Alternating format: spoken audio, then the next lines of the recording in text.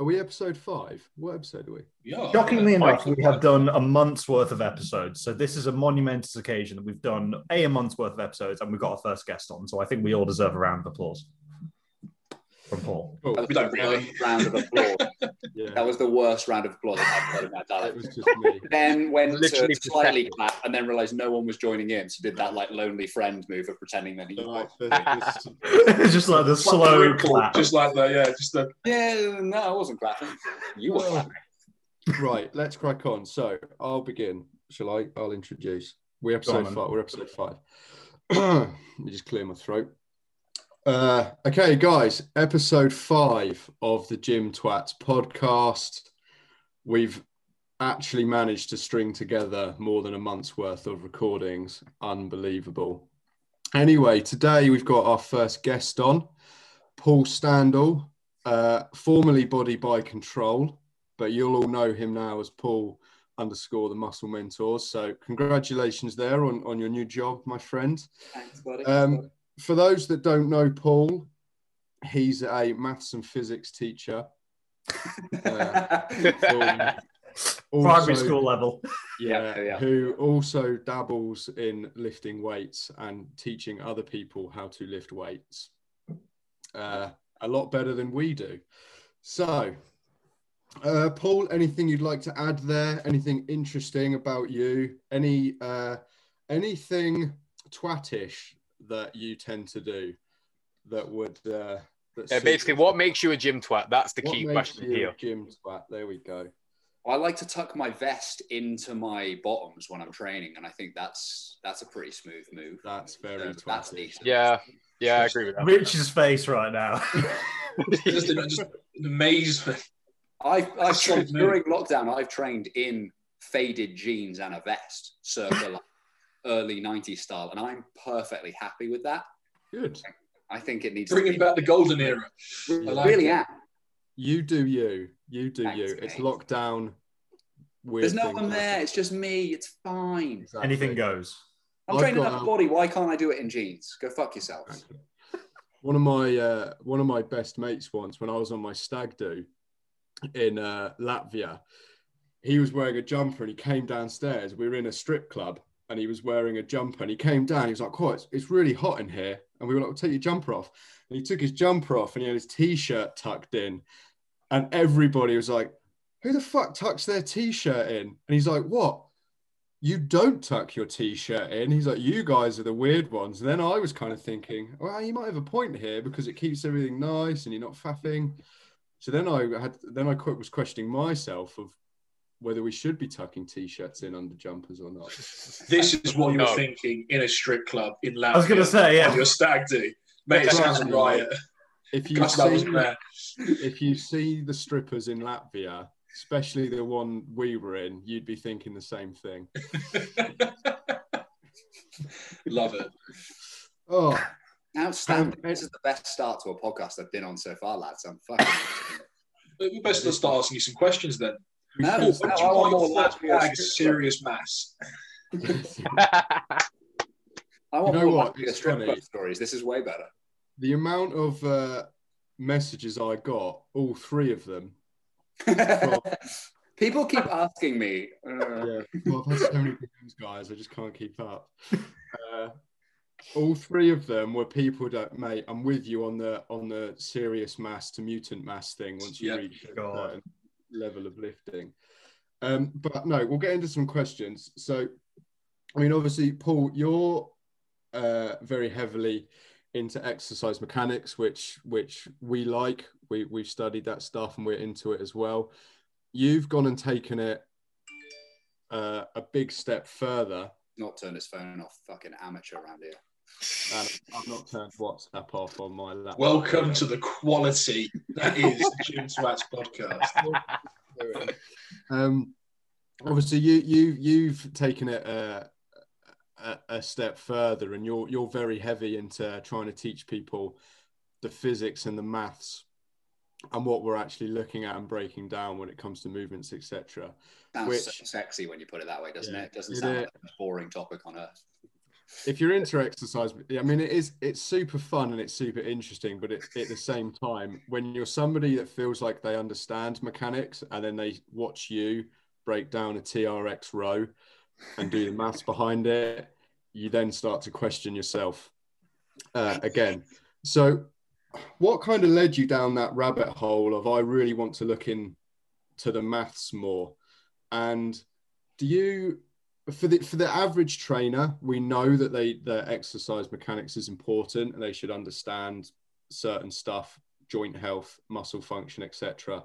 Sure. Do you feel like it's necessary to go that deep with the maths and the physics, or does this purely come out of your own enjoyment for numbers? Yeah, I wouldn't say it's necessary. Like, I don't think a client is ever likely to come up to me and ask for the cosine of an angle and what that means for, then they're not.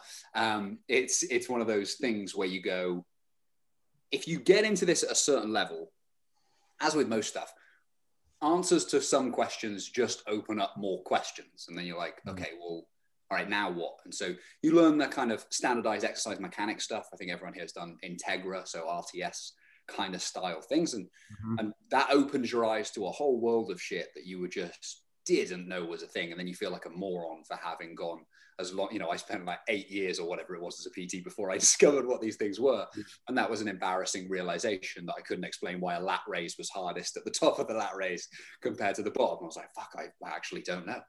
And so you go through all that, and frankly, just going through the RTS and the Integra stuff will make you an awesome trainer, and you don't need to know center of mass equations and kinetic equations and all these kinds of stuff. But as I was curious for finding more answers, I found most of the industry was going much more down the side of trying to understand the anatomy side of things, right? I, to be boring for a second, think of what we do really as applying forces to anatomy. So then you should know two things pretty well: forces and anatomy. And so everyone gets balls deep into the anatomy stuff. And, I'm pretty sure all of us went and bought a skeleton. I've got one kind of behind me, attached balloons to it. Yeah, right. You do all that kind of weird shit that when people come around, you're like, have you got a skeleton in your room? And you're like, yeah, let's pretend that's not there and just get naked on the bed. It's fine. Like, he's fine. Just leave him be. And so, and absolutely you should go down that road, the road of understanding anatomy, not just being weird in the bedroom. Well, you can go down that road if you like. And so, but then I started having... Say again? The chair that Josh is in, it's got straps on the back. Can you turn it into a sex swing? It does look like this again. the most ridiculous chair I've ever seen someone have in their bedroom. It looks like he's trying to pretend he's in Hawaii. It's great. Instead, it just really looks like a wanker, really. Like, who chills out in that chair? Wow. So anyway, I then had other questions though about, like, okay, I get that this movement is harder here and easier here. I get the rough idea of that. I understand what these moment arm things are and things, but I wanted to know, like, a bit more specifically, well, how much does it increase or decrease? And what happens when that object starts moving and all that kind of stuff? And I was just looking around. I was like, I can't find anywhere in the fitness industry that answers those questions. And so that led really down, okay, these are physics questions. So if you start looking up kinematics and the study of motion, you realize that, oh, you're looking at Newton. And so it was then spending time on Khan Academy and watching a dude called Walter Lewin do lectures on YouTube and buying physics textbooks and I didn't know anything about algebra. Like, I had a B at GCSE maths, but I was annoyed that I didn't know the answer to some of these questions. Then you realize, oh crap, I've got to learn maths stuff. And this language, because physics is just spoken about in a language that is mathematics. And so it was just going through those things, but it was always driven by, well, why then? We say that we lift less weight on the leg press than if we're squatting, depending on the angle. But, like, how do I calculate that? How do I know that? Why is that true? Those answers are physics answers. And so it was that curiosity that led me to that. And the one thing I would say, while it's not necessary, it does increase your confidence and security in the answers you give. Like, if someone wants to challenge me on why that's the case, I don't care how many PhDs they've got. I'll demonstrate and show you precisely with the maths and then with a physical demonstration, because I'm not interested in just putting fucking algebra on a whiteboard. I want to get a toy out and I want to start playing with it and showing you that shit on that whiteboard just describes reality perfectly. So that the prediction is it's this much. Let's test it. Is it this much? Yes, it's exactly this much. Okay, so if you want to disagree with me, go fuck yourself. You're wrong, and I can show you in 2 different ways, right? And so that security is that I find at least very kind of useful for Yeah. An affirmation you want to be able to give to people on a long-term basis. like so many of us in the industry, you get like a little insecure about your answers. And the great thing with physics is it's black and white. It's like it's either this or it's not. Yeah. And so that's a cool thing, at least for me, to be able to go back. You can't argue with maths. You can't argue with numbers. Unless you've done the maths wrong, of course. So exactly. basically, you've got yourself a fallback for when Kasim at N1 says that you're wrong, simply because of the fact you didn't do his course and you did RTS instead. Here we go. You can actually say, like, right, I like that. That's this guy's thinking. This guy's too. Dude, there we are. That's lawsuit number 1 ticked off for the podcast. So, yeah, exactly. Let's just rattle through this. No, so I did a breakdown of an exercise called a rack chin that was a response to. Well, we're naming people here, so let's go with it. To Paul Carter. Yeah, we don't care. Like, Yeah. what we're gonna... Who does a load? Go for it. Let's make a list. Huh?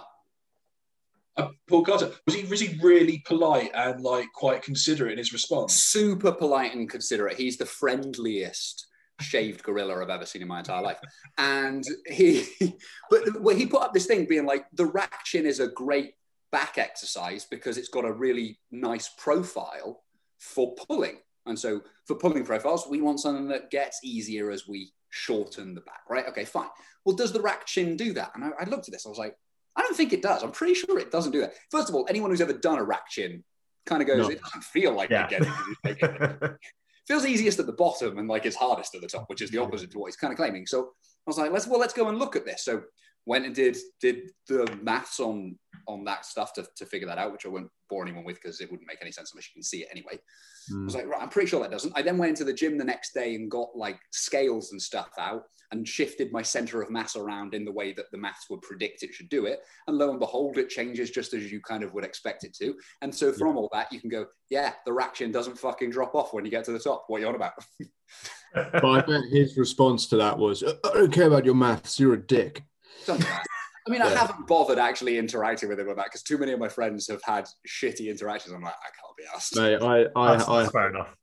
I got it. I had a string of DMs with Kasim about why banded RDLs do fuck all for the glutes. And he just used a string of very, very long, big words that when put together didn't make any sense to sound smart. And then at the end of it, just put, I'd be happy to give you an insight into N1 to further your education. I thought, cool. So you haven't really proved me wrong. You've just jumbled a bunch of words together to sound cool, and then you've gone and plugged your course. Just sat there with a thesaurus, like he's literally mouth fucked a thesaurus and just went, here we go. Hey, would you like a discount to N1 by any chance? But I think even if he was right, the way that people like this just completely discredit other courses, I wouldn't want to sign up to it anyway. It's a tough one, isn't it? Because you go like, okay, I don't want to discredit or disagree with like everything he says because I wouldn't disagree with everything he says. No, neither would I. Stuff where I'm like, well, that's right, that's fair, that's good. And then there's other bits where I'm like, that's not cool. And then there's just this, what seems to be like kind of hypocrisy sometimes, because some of the shit you'll see come out on stories and this advocation of being willing to change your mind and entertaining stuff and making things simple for people to understand. I'm like, yeah, but you don't do any of that yourself, you fuck, right? Like you're the antithesis of all of those arguments. And I've had DMs myself with that, and I've got enough examples from other people where I'm like, what's he on about? Like, it's a funny world, isn't it? When you got a banded RDL, but guys, you're not considering the photosynthesis, so I'm right, unfortunately. Hemodynamics, that's what the shit always comes down to. It is interesting. It almost, like, in some respects, you sometimes think, I kind of wish that I was just I just didn't know any of this stuff, and then you don't end up in these arguments with people. You end up in kind of like a who's got the bigger dick contest with exercise mechanics. But I think that it's important that you've said that it's not like a necessity for trainers to know it all, because I think sometimes because I've had this with coaches in the past before, where I think it's important, but like you were saying, yeah, it dependent on the angle of a hack squat or a leg press, the weight's going to change. But why should we care about that? At the end of the day, we want you to lift with good form, heavy, and get some sort of stimulus about it. How many plates you have on the side of the machine is completely irrelevant. More plates, more dates, mate. So I don't know what you're on about. More plates, more dates. That's just a fact. Exactly. So Like, you keep saying that doesn't matter. I'm going to tell you you're wrong.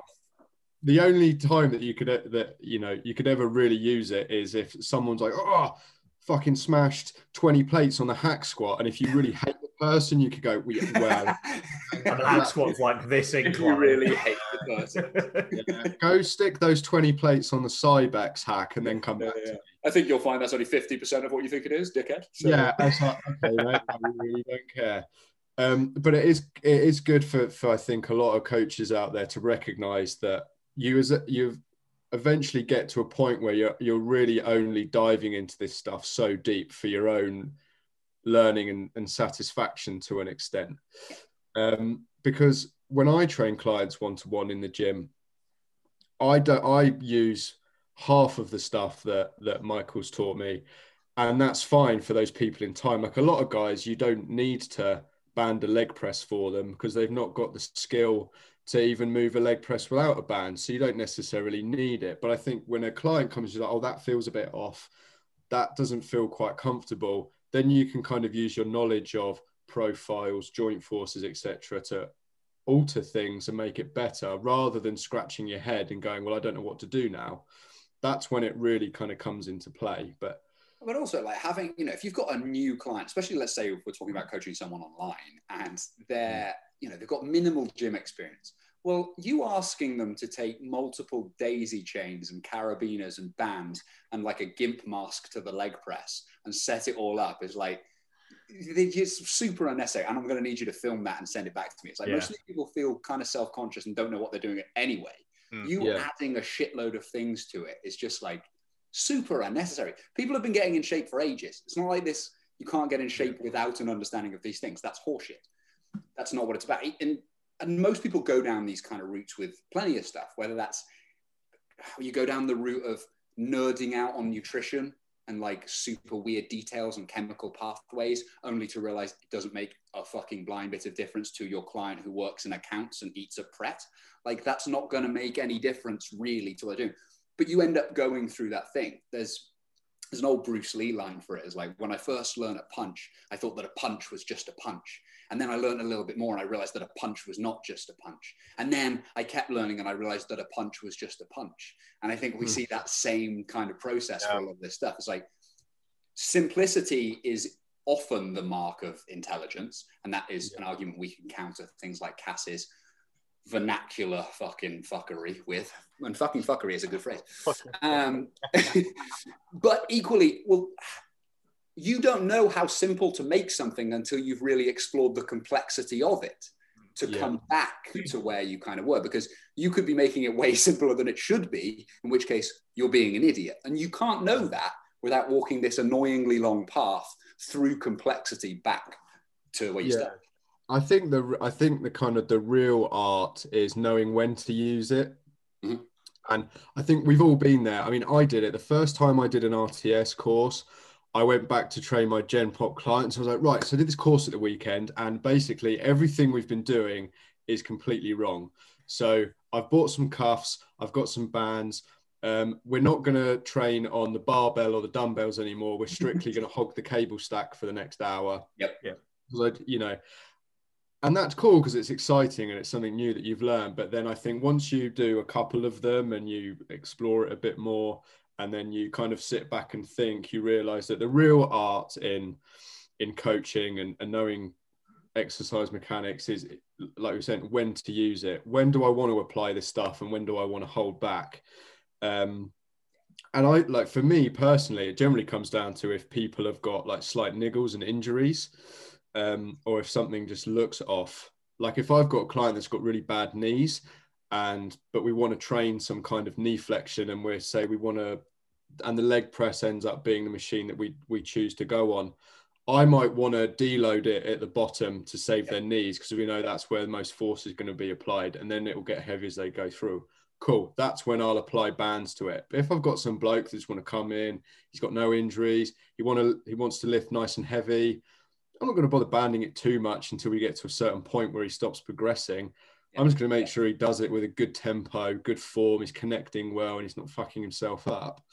Yeah, I think I do find it. Oh, go on. No, you go. Also, I do find it how interesting how the industry very much like shifted towards like trying to optimize the profile of every exercise, and then we just kind of skipped over like the skill requirements of the exercise and whether or not that exercise actually fit the individual in the first place. And it's like profiles like quite important, but it's quite far down the list, especially when you deal with general population clients on a daily basis, like you said. Yeah, I think for me, it's the same as you guys kind of said there. It's like, okay, if I'm working around an injury or a niggle, or if you've got someone who's got like a body part that they struggle to grow, things like that become super useful in the toolbox. But otherwise, it doesn't have to change that much. You start to get probably, I think most people who've gone through this get an appreciation for tempo more than they used to have, and path of motion. And then the rest is kind of detail-y stuff, that knowing when to be able to use that in a discriminatory manner that actually is appropriate for your client is the skill. Yeah. Are you, as you've kind of educated yourself a little bit more on like exercise mechanics and like Integra's process, because of the courses, they're very hands-on, like you're very much like in the gym trying things out. There is obviously a theory behind it.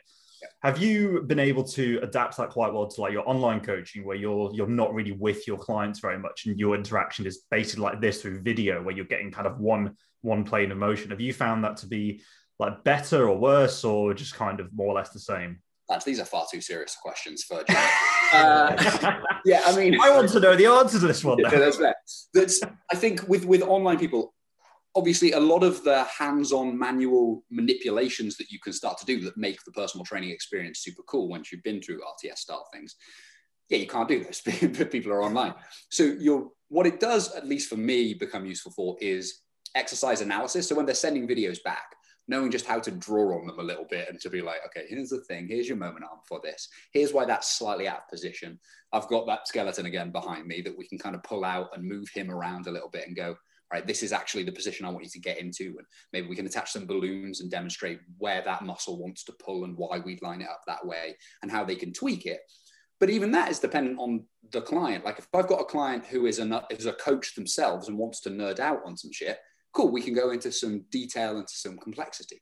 If they're a newbie, maybe I just go like, okay, can you just hinge over just a little bit more? And if they don't know what hinge over, maybe I just go, okay, could you just bend over a little more? I want this bit to kind of be here, and like point at it, and so they can see what's going on my screen. And you're just trying to tweak those things. And then you might layer it on. Like I've got a client in India, Lalitha, who, she's been with me since, I don't know, October kind of time, and struggled to grow her glutes on one side, has some other kind of issues going on that we were working around. And so for her on that kind of leg press thing, it was to begin with, all right, let's just find out, how do we assess active range at a distance? Okay, and we have to explain that to her a little bit and kind of teach her through, and she can find that, okay, that's cool. Is it the same side to side? So we're doing single leg versions of this, and then controlling the tempo on that. And then once we got that up to speed and she was comfortable and confident with certain other things, eventually then layering in, all right, now let's actually band this and see what that thing is like. And, 4 months in, I think it was something like that before we introduced a band to that kind of move. Like by that point, she'd gotten used to using cuffs on a couple of things, but they weren't in her first exercise plans. Then she'd also gotten used to reverse banding like a Smith machine thing, because that's simpler to band for most people than a leg press. And then we, layered that in to the point where she was like, the first time she did the leg press, banded appropriately to the angle, and boring shit there. Because again, I don't want to freak someone out with all those things. Then when she got that, she was like, oh my crap, that was insane. The contraction of my quad was fucking nuts. And you're like, cool. But if we'd have thrown that all straight at her, straight out the gate, that's likely going to be overwhelming and unnecessary. So it's still that process of wandering them through.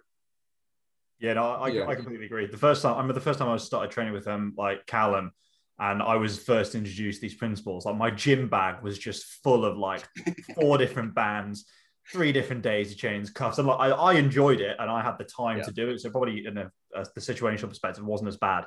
But I can imagine like giving it to my client, here's this duffel bag of climbing gear. Go figure out how to train. I'm not going to be there. Just put it on, and then we'll see as we go along. Yeah, it is interesting. I remember when I first started. So Luke was my first ever coach, like 3 years ago or something like that, and he's toned it down a lot now.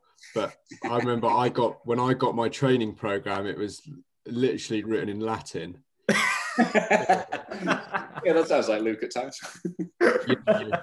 And I hadn't studied any of this stuff, but I found it interesting, but I hadn't properly studied it. And I thought, well, if I want to learn this stuff, I'll hire a coach, somebody that knows a bit more about it. And remember I got my program, and I had like clavicular cuffed cable flies in there, and the notes are straight out of some sort of anatomy Latin textbook. And I read this thing, I was like, I'm just going to find a video on YouTube. Yeah. This is the thing. Like, I like to think that I'm a relative. Like, I've been in the game quite a while. I've been training for a long time. I've been a PT for a long time, and I am the biggest person on this podcast. So therefore, I clearly know the most. It's not really leg press. I was waiting for this. It's very true, mate. Like, I've got these like weird 6 symmetrical lumps on my stomach that none of the other lads have. Pretty sure they're tumours. Yeah, I think they're much likely as well. And I read some of these posts that the guys like, you know, not necessarily just like the guys on the Muscle Mentors, but other trainers have put out. And like sometimes I read it, I'm like, I'm struggling to grasp this. So what the fuck chance does Joe Public have of doing this? Because they're going to read this and just go, well, that makes no fucking sense to me, but I understand a bench press, so I'm going to go do that instead. And I think a lot of this gets lost in translation. For sure. That's one of the things I think most of the industry can do better is, you know, if people who are familiar with this have to sit down and figure out what the fuck you just said, you didn't say it well, right? Yeah. Like, there's a better way, there's a simpler way, there's a funnier way, there's a more engaging way of saying all of those points. And I think that we've got this difficult conundrum that often intelligent people aren't always the best communicators of that. On the flip side, sort of charismatic people who are maybe kind of funny are very rarely that intelligent. And so it's actually almost counter to some people's nature to be like, yeah, I want to write all these fucking Latin words for every insertion and bony landmark that no one's ever heard of. And it's like, okay, yeah, that's cool. I get you want to nerd out on that. But the people consuming it just want to know what to do. So if your descriptions aren't what to do and they're not clear in the language for the person sitting in front of you, you're just mentally masturbating over your cool use of words. And that's not going to help. So it's, how do we clarify those things so that they're simple and effective? And that, I think, is the next stage for a lot of this stuff in the industry. Yeah. And that's something you're trying to do at the moment, isn't it? With your like physics. Yeah, hopefully. The last thing I'd want it to be is like, you know, there's some parts that are inevitably going to be a dry-ish, right? There's no way I can write this little course without having a section on algebra, right? And going like, how do we rearrange algebra? But if you think I'm starting the course with a lesson on algebra, you're insane, because that'll be boring as fuck. And if I started on algebra, you're not going to the next lessons because you're like, what the shit is this, right? Yeah. No, I want to start things with cool videos and explosions and nudity so that you're in, and then we can get you into these bits where you're like, okay, now we'll learn the slightly boring bit. Cool, you with me? Right? Bring it back. I'm pretty sold. If there's explosions and nudity, sign me up. This is my plan. I kind of feel like the industry has kind of just gone almost a full kind of 180 on itself, because like it used to be the case of like meatheads who went to the gym used to like pick on, bully and beat up nerds. Now it's the other way around. And now it's basically the meatheads have become the nerds. Yeah. And they've become the very thing that they hated. They have. And I think it's an interesting transition. The old Nietzsche line, you know, where funny, fighting monsters, you yourself do not become a monster, was really written about gym bros becoming nerds and then hating themselves. But it's interesting though, isn't it? Because I mean, let's take someone like Joe Bennett, for example. Like, loves bodybuilding. He loves the whole meathead thing, talks about it a lot. You know, heavy metal, DC shoes, lifting big weights, like that's what he's all about. But he's also very much into the nerdy stuff. And when a lot of big blokes that love moving weights see a guy like him that they may idolize in some way, so like, Joe's a fucking big bodybuilder, he's got a great physique, I want to look like him. And then they hear him talking about this stuff, they're like, okay, maybe it's not all faff. And I think sometimes it does take big bodybuilder physique blokes to talk about that to get the point across, rather than like skinny fellas like me and Josh. 100%. And like this is a problem that doesn't plague just the fitness industry. It's the problem of like, how do you assess a topic you know fuck all about? Like my car mechanic could make up parts of my car and tell me they were wrong, and I'd go, all right. Like I don't know enough to know whether that's right or wrong. So we fall back on other proxies for whether we think that person is talking out of their ass or has something valuable. And one of those proxies is this dude big and jacked? Yeah. Cool. Yeah. Right? So you need some of those big jack dudes to be able to, understand some of this stuff and then start explaining it in order to get a little bit of buy-in. And while that sounds sad, I don't have a fucking way around that, and I don't think anyone else in the industry does either. They're just like, it's called steroids. Yeah, exactly. Lots of them. Lots of them. And Rich went straight in there. He's had that in his corner. Like, when do I mention it? When do I mention it? When do I just bring up gear? Right. So what we need to go to is just the physics department of Oxford and Cambridge and just juice them the fuck up, and then we'll solve all these problems. We'll be fine. Can you imagine? It would be like Space Jam when all the little monsters turn into the Monstars. Mate, I cannot remember that film, so that reference went. Classic. Oh, mate, come on. Like, I remember it being a thing, but I couldn't tell you anything other than Mate, you're telling me that Bugs Bunny and they all drank Michael's special water, which was clearly D-Bol. Okay. Oh my god, I can't. Right, you're gonna have to watch Space Jam. I need to rewatch Space Jam. Apparently. Wow. It was clearly some early chemical form of songs or something like that. Definitely juicing a lot of them. You think even back to Popeye, like that was spinach. Yeah, that was not spinach. Nah, not buying it. Yeah, why do you think he spoke that way? That was a side effect. His jaw had just grown that much from his pH. Yeah, he had no choice but to slur. Right, so tell you what. Since you're good at the whole anatomy thing, and we're talking about roided up juice heads, the dude who recently tore his pec.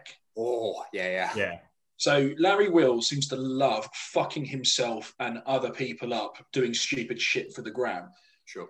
Talk us through what he did and why it happened.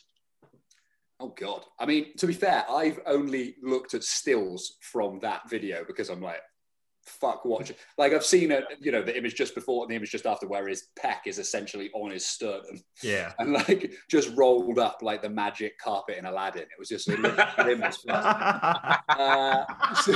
so exactly why it happened. I mean, he had a shitload of weight on there clearly, and clearly exceeded some kind of tolerance he's got for doing that thing in there. Yeah. It's like a 180 incline bench press, wasn't it? I thought it was 5 plates or something like that. Was it 5 plates? Something like that. Yeah. It was a shitload of weight on an incline. On 30-degree incline with his elbow out here. Yeah, so he's in a position that is weak for the humerus.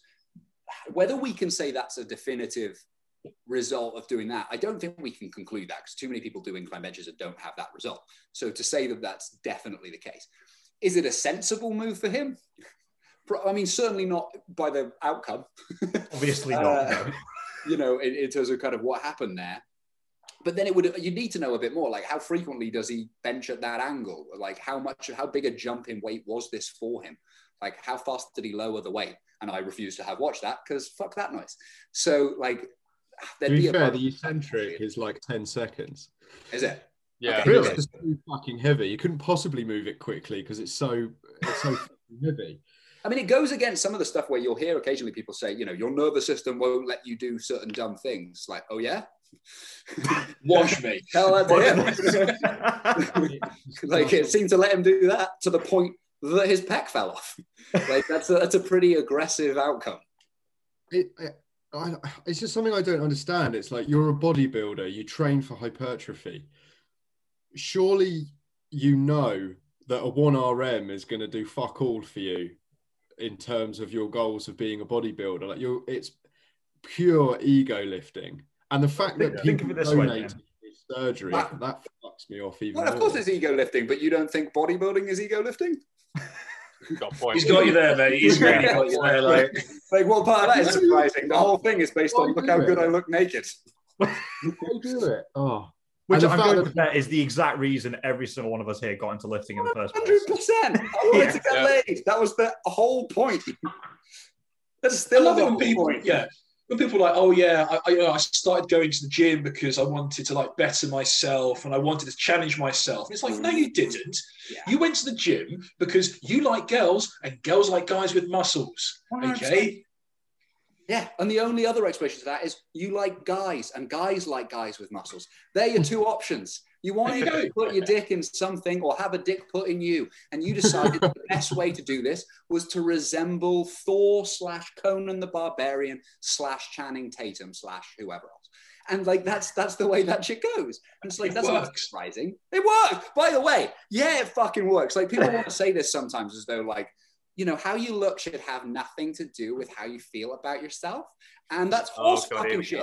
As a slightly like chunky teenager with bad skin, I'll tell you, chicks didn't play with my Johnson back then. And that was a bit of a bad day in the office for me. And it turns out that when I got myself in shape, more of them seemed willing to do that. And I was pretty happy about that outcome. So don't know what the fuck they're on about. And also, this is the thing why I'm always a big fan of the bench press and the squat and deadlift, because no girl in a bar has ever asked me what I can get on a Bravo stack. Okay. Oh yeah, what's your cuffed cable fly? You know, what can you put up on that? To be fair, I don't think a girl has ever... You bias the clavicular portions. You know, no one gives a shit. A girl's just going to ask you how much can you bench, and then we'll tell her. To that, like, she's going to go, you know, that's it's so simple. Like, it's just... And you can't get that with go, oh, well, actually, I don't squat because the resistance profile. Yeah. To be fair, though, I don't think I've ever had a girl ask me what I lift. It's always dudes. Yeah, you get that as well. Yeah, I know. You're like, this isn't what I thought would happen. Apparently, I tried. And if you're comparing max lifts on the Bravo, you'd need to ask if it's a 2-to-1 or 1 to 4 to 1. Yeah, exactly. We can't be comparing. If it's a pro or a standard. Yeah, you know, there's too many questions. A lot of questions coming off this, Rich. Like, it's not a simple question to ask here. It's just not. It's not a sexy question to ask. Really, not a sexy question to ask. No, it's far from it. Although it is quite funny though. When someone's like, "How much do you bench?" You go, "I don't bench press," and then it kind of kills the conversation. Yeah, they look at you like, yeah, right there. Yeah, that's it. I'm just going to take my cranberry juice and go sit over there. Well, you how much can I bench? Well, I have a lot of videos on my phone of me doing that. Would you like to see all of them? Oh, right. We'll move on. Now that we've covered that. What have we covered? What have we covered? We actually no. What have we covered? We've gone off on a tangent. What a surprise! No, that's what what a shock. We've covered bench press and don't do what Larry Reels' 23-year-old friend did. Oh. And if you donated to his surgery, please don't tune in again. Yeah, please, just like. Oh, wow, you guys you could have donated to cancer research, but instead you donated to a muppet who was doing stupid shit on the gram. Oh, you guys are harsh here. The way did you donate? Did you actually donate? Is that why you get a bit? Yeah, exactly. I didn't. But I enjoyed the cancer comparison. You could have donated to dying children, but instead you wanted to donate to this jack bodybuilder. Donated to a man's pec surgery. And do you know what? The problem is now he's not going to learn his lesson. That's the problem. He's not going to learn his lesson because he's going to be doing stupid shit again. And it's like that website is for like, you know, kids with fucking horrible diseases in like, so they can buy like special wheelchairs and shit. Not because you're a fucking moron who is doing stuff for likes on Instagram. And so he can promote his new fucking 12-week ebook that's going to be dipshit, bullshit, the stupidest stuff anyway. Can you tell that Rich has been dying to talk about this subject? Apparently. Oh, no, it boils my piss every time. And this is why I have this love-hate relationship with social media, because it's full of fucking weasels. It boils my piss is a great... It's full of just like Because like you've got the guys who are on gear who are kind of sensible about it, and then you've got the guys who just do dumb shit because they're on gear, but never want to like give it any kind of like, oh yeah, the reason I can do this stupid stuff and kind of recover from it is because maybe I'm taking this stuff which is actually a massive anti-inflammatory. And now I'm paying the piper because I keep thinking I can do stupid shit because I'm awesome and not because of all the fucking roids I'm on. He's not going to learn his lesson now. He's not going to learn his lesson. They just let you train harder, bro. That's all it is. They don't do anything else. Not dedicated. There's a difference between pain not and dedicated. Anyway, tangent again. What are we talking about now? Let's talk about something unknown. You should just start doing the leg presses while the next topic, and you could use this in one of your fitness rant videos if you want, Paul. We'll take a referral fee of some kind. I'll send you an we invoice. were going to talk about the whole when the industry jumps on a certain bandwagon, right, that they've never covered before in their entire lives. And I think, like Rich, you're obviously a massive advocate of mental health, and you've spoken about it quite a lot, very honestly, because of your own experience. Guys, he's just taking his shirt off and just flex. You dare me to? You dare me to? Everyone is daring me. He's daring me. God, Paul, you're crazy. You're crazy, Paul. I'm just going to turn Richard's but video you see off. this? Yeah, do you see that? But something that really grinds our gears, and it's a topic that came up, was when anything that comes up on social media that becomes big, whether it might be Black Lives Matter, it might be World Mental Health, male suicide, that sort of stuff. All of a sudden, as soon as it becomes in the public eye, everybody jumps all over it, and they've never spoken about it in their lives. They don't care about it. They've never spoken about it before. You go on their posts and it's all about them, not about anybody else. And then you have one day that's dedicated to it, and they're all over it. Like, oh guys, yeah, I stubbed my toe once and I was really sad for a while. Like, mental health is a real thing. You have to stay relevant, Ben. You have to stay relevant. Don't talk about it. It winds us up. And it was at 80 at Third Space when the whole Black Lives Matter thing came out. Everyone was posting that black square. And 3 months later, he did a post. He was like, remember that black square thing that you posted 3 months ago? Like, I bet you've forgotten about it now, haven't you? And I bet you haven't educated yourself. You don't give a shit anymore because it's now not in the public eye. You've gone back to lynching people. You just don't care. Yeah. And it's like, the fitness industry is terrible for it. I swear. When I go on social media during one of these days, I see all these coaches banging on about it, like, oh, if you're struggling mentally, go for a walk. You don't, you cannot.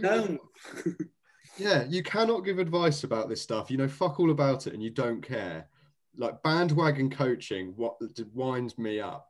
And Rich, I'm sure it winds you up even more. I'm this close, but I'm ready. I'm ready to go, mate.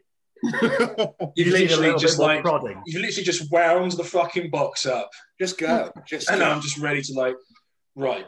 This fucking shit pisses me off so fucking much. This is just like Peter Griffin's. You know what really grinds my gears? It is. This is not me, but it is. You know what really grinds my gears? No, it doesn't. It doesn't just grind my gears. It, like I said before, it boils my piss. But it boils it to the point where it evaporates and forms piss clouds, which then shower down on everyone. Okay, it boils my piss to that extent. And the mental health thing really fucking pisses me off, because mental health has become this cool fucking thing to talk about. And it's like, cool. Hey guys, I've got anxiety. Haha. And it's like, no, if you've got anxiety, it isn't fucking cool. It's really fucking horrible. I had anxiety recently. I stopped eating. I lost 6 kilos in 2 weeks. That isn't fucking cool. Okay. And it's just like, guys, it's good to talk, but don't talk to me unless you want to buy something. Because I don't want to talk to you because I'm positive vibes only. Yeah. And it's just like this idea that guys, if you're feeling really shit, go for a run or just exercise. It's like, yes, I do all of that. funny enough, it isn't a cure. It's actually, believe it or not, a bigger fucking issue. And it just like the way that this reductionist idea that people have on social media that you can cure something as a mental health illness just by going for a fucking run. And this idea they're going to talk to their followers and go, guys, this is really important because, like, you know, mental health, and like, you know, like, it's like really important, like, you know, like I'm about to get a haircut in like, you know, like 8 weeks, and you know it's important, so just like check on your mates and no, fuck off. Like you're not adding anything, you're not putting anything, you're not helping anyone. You're just diluting the message, and you are just basically invalidating the real lived experience of anyone who's actually suffered from genuine poor mental health. And like I said, it's become this cool little thing, it's this zeitgeist thing that everyone wants to talk about, but no one really wants to get into the really insidious part of what mental health does. And the fact that me, as a 34-year-old man, for the next 16 years of my life, the most thing that is likely to kill me is myself.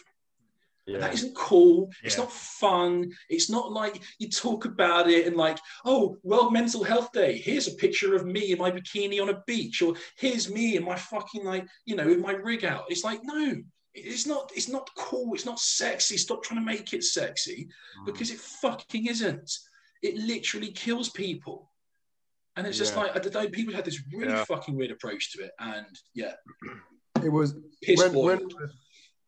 when all the gyms got closed for lockdown, I feel like the mental health thing, it became a bit of a tagline, didn't it? Yeah, very much.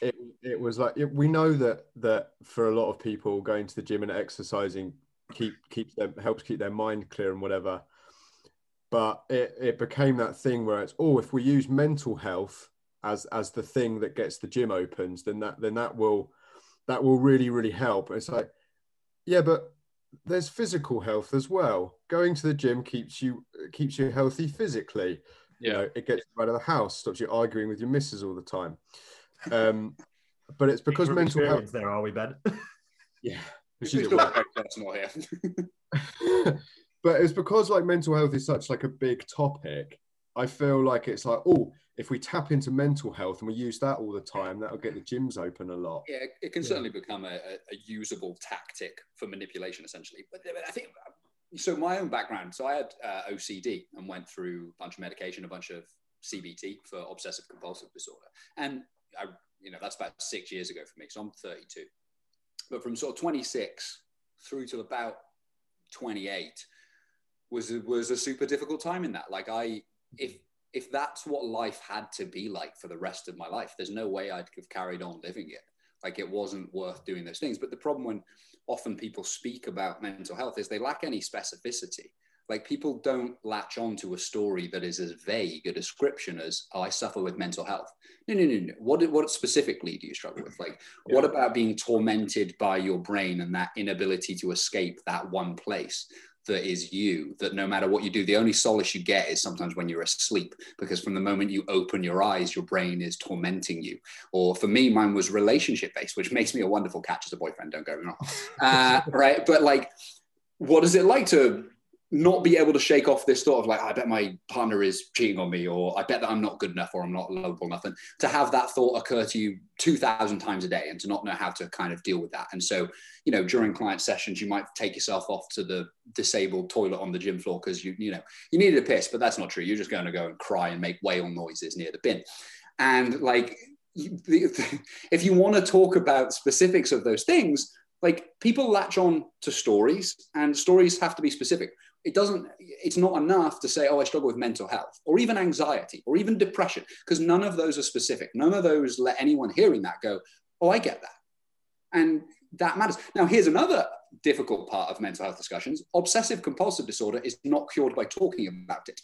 And so when people want to say that mental health requires discussion, there are types of mental health problem where that will actively make it worse. My treatment, CBT for OCD, is built on the thing that the more you talk about it, the more you give credence to the idea that there is something important about this thought that you're having, that it matters. And classic CBT builds on techniques where you challenge your thoughts, you put them on trial a little bit, you see if there's any evidence for what you believe and what you feel, and what you often find is, no, you've just made up this random story at 3 p.m. on a Tuesday afternoon that your girlfriend's definitely sucking off a dude in a coffee shop, or whatever's going on.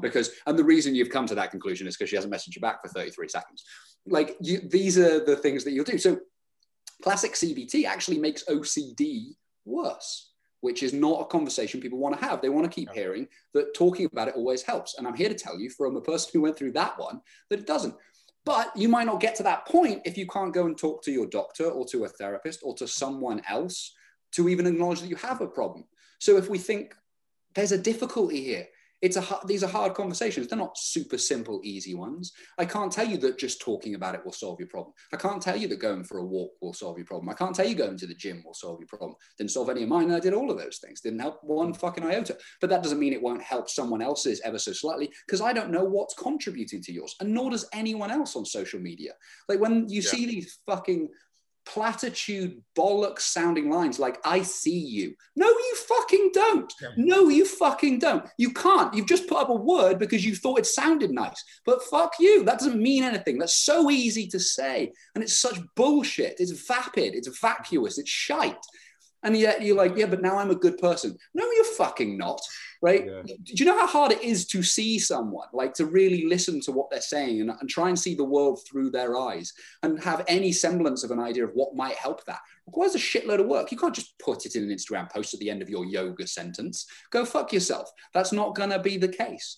We need specificity and detail on these types of conversation if they're to mean anything whatsoever. And then we also need, here's another one. I remember I have no real problems talking about my own problems and experiences with these things. I wrote articles about it. I wrote books about it. I did plenty of shit about it. It doesn't really affect me anymore. And so it doesn't feel particularly difficult to talk about. But, you know, I wrote a post on one of the World Mental Health Days years ago of the importance of being open to some degree and allowing yourself to be vulnerable, because, well, without that, you can't begin a process of change often. Like, you have to admit there's something wrong if you want to kind of change anything. And that got plenty of love, like hundreds of likes and shares and just an outpouring. And the next day I did a post on the importance of strength, because it is one thing to say I am vulnerable, I am struggling and all these things. But I'll tell you this, if you don't combine that with a determination that life could be better and could get better, and the drive to get up even when you are struggling as much as you can, you require that strength. Vulnerability by itself is not a virtue. A vulnerability is a weakness by definition. The Death Star had a vulnerability, and it wasn't good that it had one. Now, you're human, so you've got these inescapable vulnerabilities, and you have to accept them, and you have to live bravely in the face of reality. And so, fine. But then you need the strength. But the strength one, when you put that out the day after this post, so it has to be combined together, got like 1/10 the traction. People don't want to hear the other side of the mental health story. They just want to hear, oh, isn't this nice? Isn't this lovely? But it's like, this isn't going to serve you. You need both of these kinds of things and everything in between. This shit's difficult. You can't solve it with platitudes. And fuck, like, yeah, rant out. See you. Social media is very much a soundbite platform at the moment. I think, just like kind of what you and Rich said, it's like people like to say, I have anxiety, I have depression. It's like, you've just said that phrase. Like, there's no context behind it in the slightest. And like, it's the same with like loads of things, like personal training, for example. So yeah, I can understand how that gets completely like sometimes people like want to have a problem with themselves so that they'll get attention from like other people about it. That's literally it. Yeah. And the worst thing is as well, right? I've got really bad anxiety, and then everyone floods in to like offer support, and then you feel really good about yourself when you don't have there's nothing wrong with you. There's nothing wrong with being like, hey guys, I'm in a really good place. Yeah. It's also that, you know, feeling a bit shitty and having a poor time in your life is an inescapable part of being human if you plan on living any longer than 3 months. And that doesn't necessarily constitute a moment of anxiety or depression. Like, that could be a perfectly normal response to bad things. And I don't know, because I don't fucking know you, right? So I don't know whether these things are real for you, whether they're you being a pussy. That's a possibility, by the way. We don't like calling that as a thing, but that's a possibility. There are some pathetic people who need to actually learn some resolve, and they actually need to be exposed to challenges in order to develop that part of themselves. If no one's read Nassim Taleb's Anti-Fragile, you guys ever read Anti-Fragile? No. Here's a concept by Nassim Taleb, right? So we have, in psychology, you often hear of the term resilience, right? That it is good, we need to foster resilience. But to be resilient is to be an object that doesn't change regardless of what happens to it. That's a resilient object, right? If I drop some plastic, it's pretty resilient. It doesn't change, it doesn't grow, it doesn't smash. If I have a vase and I drop it, it's fragile. Stress to a fragile object destroys it, makes it worse, etc. Stress to a resilient object doesn't change it. The opposite of fragile is not resilient. The opposite of fragile is anti-fragile, something that grows in response to stress. Your immune system, for example, is an anti-fragile system. If we don't expose you to anything, you actually end up being worse off in the long run. Turns out that peanut allergies have increased a shitload since we started removing peanuts from everything because people don't build up a small tolerance to it. And so that backfires. That's an unintended consequence. Well, what's the unintended potential consequence of fostering a community that doesn't appreciate strength in any facet, that just goes for the vulnerability? We end up seeing this sort of victimization Olympics where everyone rushes for the worst thing about their life and what they can put up on their totem pole of like, look how shitty my life is. Mine's shittier than this person's over here. It's like, there's an unintended consequence of that potentially, that we encourage more fragility in people. And that amplifies potentially the mental health crisis. And we have to go into this going, okay, human beings are potentially anti-fragile. They can grow. If we put kids through reasonable amounts of stress, not neglect and beating the shit out of them and selling them into slavery, but if they experience sporting challenges and they have to sit with questions sometimes and do some exams and they're like, I'm getting this wrong, and not just run away from that moment, those things are all developmentally good for the individual kind of going through it. But okay, well, how do we have that conversation at the same time as having a conversation about vulnerability and about actual mental health and about the fact that you're contemplating killing yourself and life doesn't seem bearable to you anymore? Because suicide isn't about wanting to kill yourself. It's about not being able to live. That's a different thing. And these are hard conversations. They're nuanced. They're multifaceted. And social media is not a great place for nuanced discussion of stuff. And by the way, and then if you don't agree with what the person's saying, just unfollow them. Never be exposed to those ideas again. That's bad for you. That surely won't backfire and create terrible echo chambers of just Nazis over here, communists over here, and wankers over there. Yeah, definitely won't. That won't happen at all. Like, no, you need to be able to tolerate differing views. Now, I'm not saying you should follow everything that differs with you, but maybe, I don't know, 10% of your feed should be people you disagree with who at least articulate themselves well, who put out ideas that you're like, yeah, that's not quite where I see the world, but I can at least appreciate how they're saying it, how they're phrasing it. Because if you never see that, that ain't good for you. And there's another rant out. See you guys later. No, I completely agree with that with regards to social media. You very much, and we've briefly discussed it just within the realms of training, but like you follow a select amount of people who work under said ethos, under whatever that may be, and then you just get suggested posts from other people who they follow, and you kind of end up in this, like I said, this bubble where you only ever see this one opinion. And I don't know if you guys watched the Netflix documentary, The Social Dilemma, where it kind of explained how like Facebook works, the algorithm, you end up seeing people with similar views. And it was like, the example was in America. It was like, how do you have these two parties who think the others are completely like insane and opposing? Yeah. As you see how much like time they spend on social media, they only view that one opinion. Obviously, they might see the extremes and not agree with the extremes, but they're just going to see that their opinion is right and the other one is just nothing to do with it, completely wrong. When you've actually got two groups of people, most of whom are probably relatively intelligent and relatively logical in thinking, but they've just kind of been coaxed into these bubbles. Just the demonization of the other. If you disagree, you must be an evil human. There's a good moral psychologist called Jonathan Haidt who has a book called The Righteous Mind. Why Good People Are Divided by Politics and Religion is the subheading of that. But he's got some cool stuff on those types of things. And yeah, I think social media is amplifying that. That social dilemma thing was interesting because they were saying, like, say you live in like a Republican area. The fact that most of the people that live there are Republicans, if you were to type like politics into Google, because of the area you're in, it would bring up lots of stuff about Republicans, and you're almost, even if you don't know anything about politics, because of the area that you live and the way that algorithms work, and if you were to just type it in, everything would be about Republicans, and then you're instantly drawn into that side of it. You don't get to see the other side. Yeah. And social media is like that, isn't it? Depending on who. I mean, we spoke about the whole training to failure versus RIR thing. Yeah. And those two camps, if you're a training to failure guy, you'll end up following everybody that trains to failure. And then if you bump into a bloke that does RIR, you're like, well, mate, don't even come near me. Yeah, exactly. JP would be disappointed in you. You can go fuck yourself. For shame. Why aren't you wearing flip-flops in the gym? Like, what are those, lifting shoes? Fuck's sake, get out of here. Yeah, it's like, bro, I only lift in socks and sliders. Get out of here. That was fun. Gym jandals. Sam, you've been very quiet. I have, haven't I? That might be the first time I've heard you. Quite nice, actually. It's probably why we've flown quite well.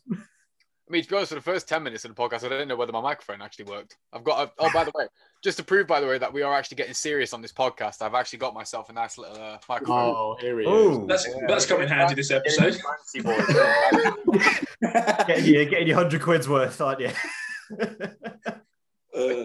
Well, you know, now that I'm a full-time #online coach wanker, I've got to take this shit seriously, haven't I? So, Paul, do you still do one-to-one PT? Yeah, I mean, not at the moment, but yeah. But literally, like, I've reduced that down to like 10 hours a week. Like, I like doing a small amount, but the idea of going back to, you know, the days of 40 hours of client sessions, I'd rather shoot myself in the face than watch that many people squat. And also, you run out of conversation. You're like, there's only so many times you can ask someone what they've done with their weekend, or tell the story of what you've done with your weekend. Like, they get really monotonous. But I like a small amount. Yeah, I think most of us are in the same, except for Sam, like 3 of us in the same situation. I think a lot of people in the industry are kind of gravitated to either full-time online or a hybrid of the two, at least. Just doing full-time online would also bore me a little bit, though. Like, just sitting in front of my computer all day is like... So basically, you think Sam's boring? Oh, yeah. We all think Sam's boring. I'm not going to argue. He just started bragging about his mic, so, I mean, that tells me... I'm actually falling victim now. I'm actually becoming the genuine online coach wanker that I thought I was against. Have you got a ring light? No, at the moment he's got some kind of bat. I might do, I might not. Hang on. He's got a ring light. He's got a ring light. He has. Oh. Whoops. Could this episode be cancelled and not be put out? I don't want to be associated with this. Well, I'll edit him out. It's fine. And he's going to Dubai in May. Oh. Well, I'm just losing this battle the entire time on. Fuck's sake. You're going to Dubai? Just mean like everyone who was hammering on about why we need gyms open and mental health is really important. And the second they went to Dubai to go train themselves, they didn't give a shit anymore. Yeah. Funny that. It's as if they actually never gave a shit about mental health anyway and was just using it as a cool way to kind of like steer a conversation in the direction that they wanted. Yeah, it's like they wanted the gyms to be open / Yeah, it's almost like that, yeah. Or the second they found a gym that would like house them for whatever their training is, like, yeah, I don't care anymore. It's fine. You guys stick to your bands. Let's not get onto this subject. We could be here for a while. Fucking hell.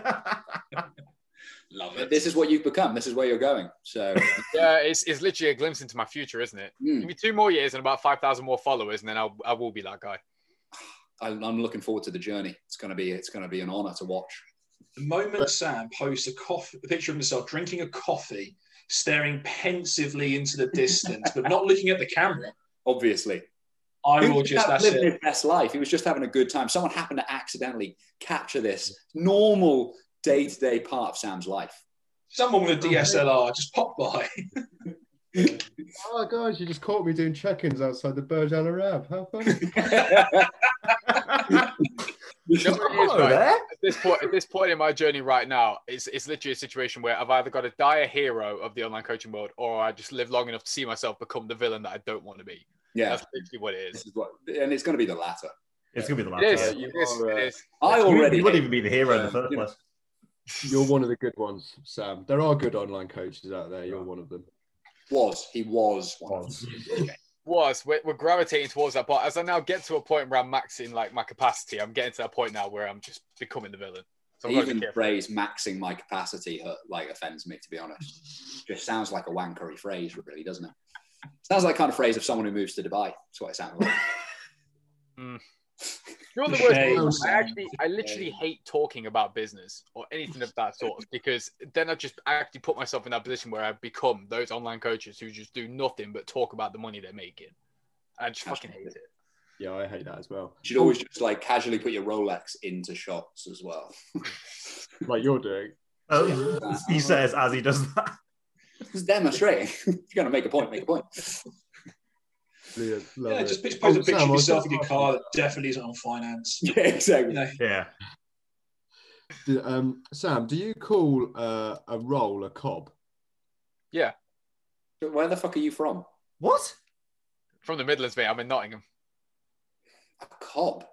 Cob? Yeah, like a bacon cob, sausage cob. Nah, mate, that's corn. That's not a word. No. What do you call sweet corn that's eaten with a little stick in each side? Yeah, you don't call it corn. That's corn on the roll. Yeah, it's corn on the cob. That's a cob. Corn on the roll. Wait, hang on. So, come on, bring me up to speed. What does everyone call everything in? So, what's a cob to you guys? A roll. A roll? The only thing when you go further north, there's a bread cake. Like, what the fuck is that? You think I'm bad, but what the fuck is a bread cake? A what cake? What? Do you not know about this? In the north, like Newcastle way, they call shit, and like Yorkshire, they call like rolls, cobs, or whatever. They call them bread cakes.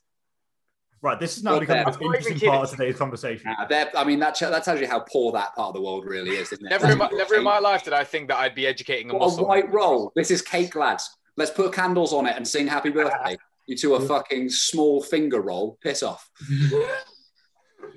Oh dear! Like this is starting to look like, you know, Sam's basically on the podcast as like some form of like community service that we've got to do. How many more episodes until we can do? What, a cob? I've never come across that one. That one's new.